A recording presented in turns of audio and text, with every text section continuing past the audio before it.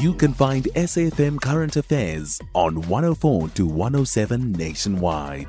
Our podcasts are available for download on all our digital platforms. SAFM, leading the conversation. Transnet is, alongside Eskom, the single most important company in the country, in the sense that its responsibility is to really ensure that goods and products can move in and out of the country. And obviously, given the fact that South Africa exports so much goods and services to international markets, it is important to ensure that we can always be in a position to make those exports happen. Unfortunately, over the past couple of years, Transnet has indeed struggled to get the right volumes to be exported and moved across the country. The consequence of that is that those businesses that are actually reliant on Transnet to move their goods across the country have struggled to do so. A lot of them have lost revenue. A secondary consequence of that is that because Transnet has not been able to really deliver on its mandate, we have seen an increase in the reliance on alternative transport mechanisms like the trucks that we see on the road. That, of course, has got other dire consequences in relation to the road infrastructure and the fatalities that we see there. But to sum it all up, the consequence of Transnet's underperformance is simply that the economy itself is dragged into a standstill, in the sense that the revenues we should be collecting from taxes, we do not get them. And obviously, when all of that is working in tandem, it simply means that the country's economic output is much lower than what it should be. So it's always important to keep track of what happens within the Transnet business. Khaya, with regard to Siza Mzimela's departure, if we look at Portia Derby as Transnet CEO also announcing her departure not so long ago, how is this likely to impact, especially in the immediate term, Transnet Freight Rail's operations and leadership and Transnet overall?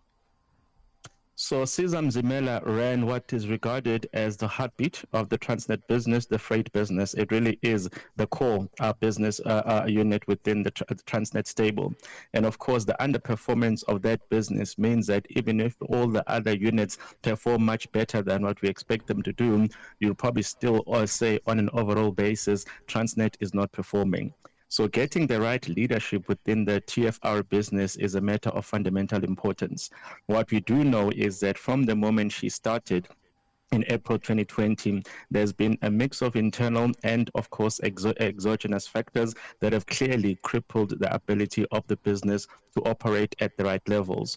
We do know that we had the July unrest, which then had the implication of actually affecting some of the Transnet infrastructure. But even before then, we already knew that issues around the security of infrastructure across the country needed to be resolved. What we also know is that even when you look at the fleet of Transnet, it has been in dire need of replacement and update. And unfortunately, the crisis of yesteryear is that when they did buy a lot of locomotives, they ordered 1,064 locomotives many years ago. That then got entangled in the state capture phenomenon to the extent that even today, the locomotives that have indeed been delivered are quite simply not able to be used optimally because we cannot even get the space to be delivered. So the sum of those actually had a material impact on the capacity of the TFR business to even meet its own mandate. And I think obviously when you look at Portia's role, Portia as the group CEO would have been responsible, firstly, for identifying Siza as a type of executive that she wanted to support her, and that is what she did in April 2020 when she was hired. And of course, as a CEO, you are then responsible for the collective performance of your executive team, and I think in this instance, it really hasn't worked as well as anyone would have wished over the past 3 years. So the exit of the CEO, the CFO, and indeed the CEO of the TFR business have become inevitable, particularly since December last year, when you saw one of the most important stakeholders in Transnet, being the Minerals Council, essentially taking a drastic step of writing to the board to say, guys, enough is enough. These are definitely not the right executives to run this business. So, looking at what's happened here, Khaya, with regard to just the shared factors between Mzimela's resignation and Portia Derby's resignation as Group CEO, are there any links here, any connection, or is this simply a matter of, they were dealt a hospital pass to begin with and were simply not able to fix this particular entity? Well, there are the business links, if you want to call them that, in the sense that the business units that they presided over quite simply were not performing. So what that simply means is that if one had to say to the board, show us what the performance contracts or and what the performance indicators were for these executives, it was very clear that they never met them. So there was clearly that a particular dimension. But also a very important development in recent weeks is that the Minister of Public Enterprises did actually come out and issue a directive to the board to say, guys, I think you as the board need to look at the executives that you have, look at the business that Transnet is supposed to be doing, and then answer the question of whether these are the right executives for that business. So obviously from the moment that happened, it was very clear that the board could only come back with one answer that says these are not the right executives for this entity at this particular crisis moment. Easy to blame the executives, isn't it, Khaya? But does it solely come down to them? Again, going back to the state capture phenomenon and Transnet as a site of, one of the sites where state capture, was really brought to the fore. Again, is it only the executives who should take accountability here, or should it extend beyond them? The executives are accountable for their own performance parameters and performance indicators. And the one thing that is possible is that we are able to draw a clear distinction between the impacts and the implications of state capture, which is probably something that you would say was nipped in the bud, if you want to call it that, at Transnet at the beginning of 2020 when Portia joined the CEO and obviously when she appointed all these other executives. The point of that is to say that I do not think that the board of Transnet is unable to make the distinction between what predated them, the historical legacy issues, versus what has happened in the past 3 years. So any objective assessment of their performance would take into account what exactly it is that was within their control as executives, what it is that they'd committed to doing, and how well they had performed in doing that.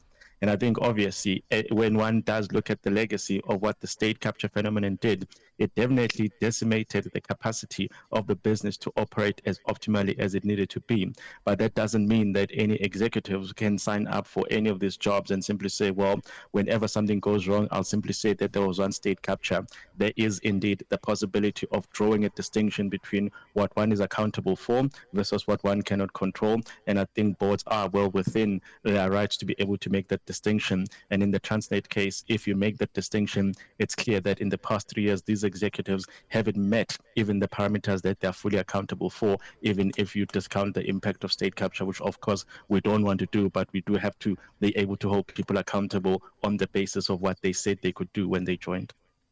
And of course, the unions were not happy under their stewardship at the helm of Transnet as well. Those issues well documented. But what next, Khaya?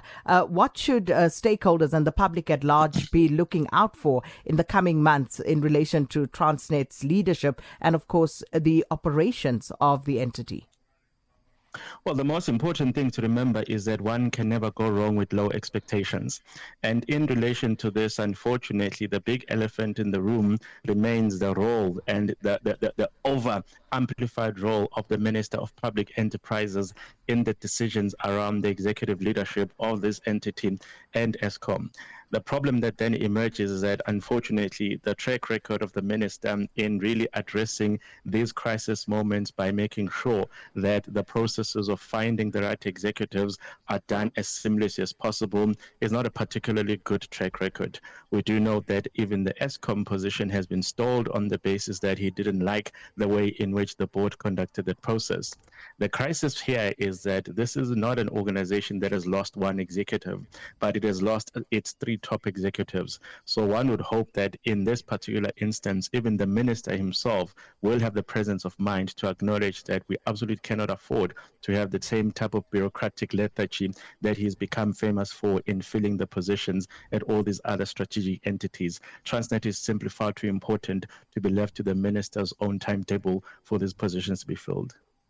Khaya Sithole, thanks so much for your time. Independent analyst Khaya Sithole there speaking to us and analysing for us the latest developments at Transnet with the Transnet Freight Rail CEO Siza Mzimela tendering her resignation.